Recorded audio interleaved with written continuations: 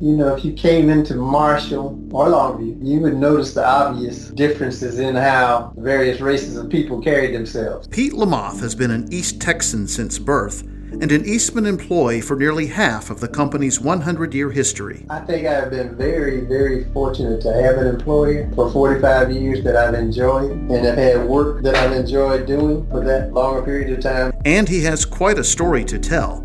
It's a story about change. When I was hired, we had maybe 4 or 5 black professionals. There was an engineer that worked in the plant.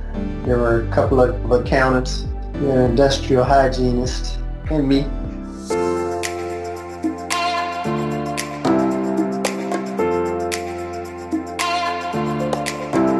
This is the Voices of Eastman podcast, a celebration of the success, values, and people that have shaped Eastman's 100-year history.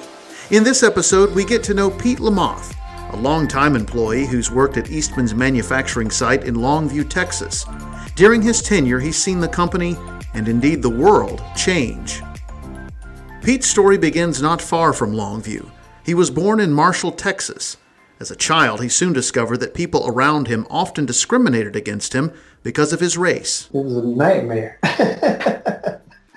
Yeah, it was a nightmare. I mean, but you know, back in those days, the whole climate and environment was different because it was a truly segregated society. You know, from all the way down to the county fair, had one day out of the week of the fair that was called Coloreds Day, and that was the only day black kids or black anything could go on at the fair. Even his father, a respected doctor in the community, faced discrimination while caring for his patients. In most cities, the major hospitals, a black doctor could not admit his patients unless he turned them over to a white doctor to admit and be treated. The integration of schools did not ease the tensions. There were only 12 black kids in the entire high school with a couple of thousand. It was intense. Yeah, as soon as my mother's car turned the corner, leaving from dropping us off, it got pretty tense. Growing up, Pete intended to follow his father's footsteps and study medicine. So I played that out all the way through high school. Went to college. Went to Morehouse College in Atlanta, Georgia. Went there pre-med until, you know, I got through that freshman year. That stuff just was not exciting me that much. That science and biology and all that kind of thing. So I got into the business department. I majored in accounting. Despite this change, Pete did not want to spend his life crunching numbers. The life of an accountant was just like too structured, and, you know, all the desks were lined up. This was pre-computer, you know. Everybody had their calculator. It was a world I didn't really want. So he two-stepped his way back to Texas to begin a career in banking. But he wasn't just focused on his career. Pete began what would become a lifetime of service that's included working with black fraternities, community groups, and the Boy Scouts. They were needing a scoutmaster. My dad had been my scoutmaster, so he convinced me, hey, you ought to take over and be scoutmaster in this troop. It was during some scout leadership training that Pete first considered working at Eastman. And they were asking me, hey, man, you ever thought about coming to work at Texas Eastman? You know, and I was like, I don't even know what you're talking about. Where is it? You know the Kodak place. Oh, yeah, the Kodak place. Yes, the Kodak place. That was Texas Eastman, a manufacturing site founded in 1952 to support Kodak's chemical business. Pete got his hands on an application. Sent it in, man. 2 weeks later, I was a newly minted Eastman employee. My banking career was over. It was a wild beginning. I started off working in what was called industrial relations, which is now HR, human resources. Pete was studying wages and salaries, writing job descriptions, and building systems for a growing plant. When I came to work, we had maybe 1,100, 1,200 employees. Then we had a jump. We took in a contractor. We brought in all their employees. And then we started building manufacturing facilities, hiring operators, mechanics, engineers, that kind of thing. Pete's passion for people made him a good fit for HR and the ideal candidate to join Eastman's recruiting team. So we were working on the weekend. We were working on Sunday trying to get pay increases, merit increases done. And he said, this was like 3 o'clock Sunday afternoon. So I was like, okay, so when do we leave? He said, well, you can go home now because the plane's leaving in the morning. but I don't know how to recruit. I don't know anything about recruiting. Don't worry about that part. We'll teach you that. So 2 days later, I did my first recruiting schedule. Very quickly, Pete recognized the difference he could make by bringing more diverse hires to Eastman. But after a few years, Pete had had enough recruiting trips. He was ready to start coaching. I kind of fell in love with training and performance improvement. Pete and his team designed and built training systems from scratch.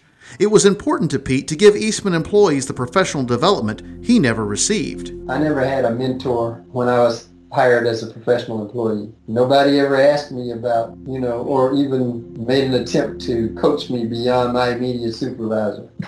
And that's all the way through my career. Being black and working in HR put Pete in a unique position to hear the struggles other black employees faced. Folks were like looking at me and being a savior or something, and people would just show up at my office, kind of clandestinely after lunch or right when lunchtime started to want to tell me about the problems they were having in their work areas and how their management was treating them, and I was like, that's not right. That just ain't right. And I know that's not tolerated. That kind of stuff is not tolerated. We got policies against that. I said, I'm going to talk to my boss, see what they have to say, but they'll probably go, no, don't go talk to my boss. But those investigations would often prompt retaliation. That next day, they were like, why'd you go tell our boss? Man, he changed our job assignments, gave us some of the bad jobs. Like, oh, God, man, I'm sorry. But, it just was that kind of climate. Folks were still being treated poorly. Pete says this toxic environment changed in the early 1990s thanks to the company's focus on quality. But that had a tremendous effect on us. And not only did it improved teamwork, team member empowerment was big, team decision making was a big deal, and we had structure around, the kinds of things we try to accomplish as teams. But the company just took a hard line. It's like, we're changing our culture. Some managers and employees who weren't comfortable or compatible with the changes found that they no longer had a place at Eastman. So it did change the population, the employee population, and it did change in a big way the culture of the company. And Pete has been part of the transformation, advising the company on inclusion and diversity at the highest levels. I've participated in a lot of projects, corporate projects, as well as, a lot of projects here in Longview. There's a lot of inclusion and diversity stuff going on with us now. But even back then, as a part of Kodak had quite a bit of activity, on the inclusion and diversity front. Pete has also seen progress outside the walls of the plant. Absolutely, it's different today. We just recently, this past February, Black History Month, put on the first Black History Month public program, sponsored in partnership by Eastman and the City of Longview. And after 45 years, Pete continues to play a leading role in Eastman's inclusion and diversity efforts, trying to coach workers on its importance. As Pete approaches retirement, he knows his legacy at Eastman won't be tied to profits, but it's in the people he trained and touched along the way. For a long time, I was kind of perpetrating around like I was a young guy, with a 30-year history at the company. And still thinking I fit in. I fit in with the new hires, and they kind of surprised me in giving me a level of respect and, acknowledgement that I've got some experience and I can offer some counsel or some things to them. Yes, I do feel like I've made a difference. The Voices of Eastman podcast is a production of Eastman Corporate Communications. For more episodes, visit eastman.com/voices.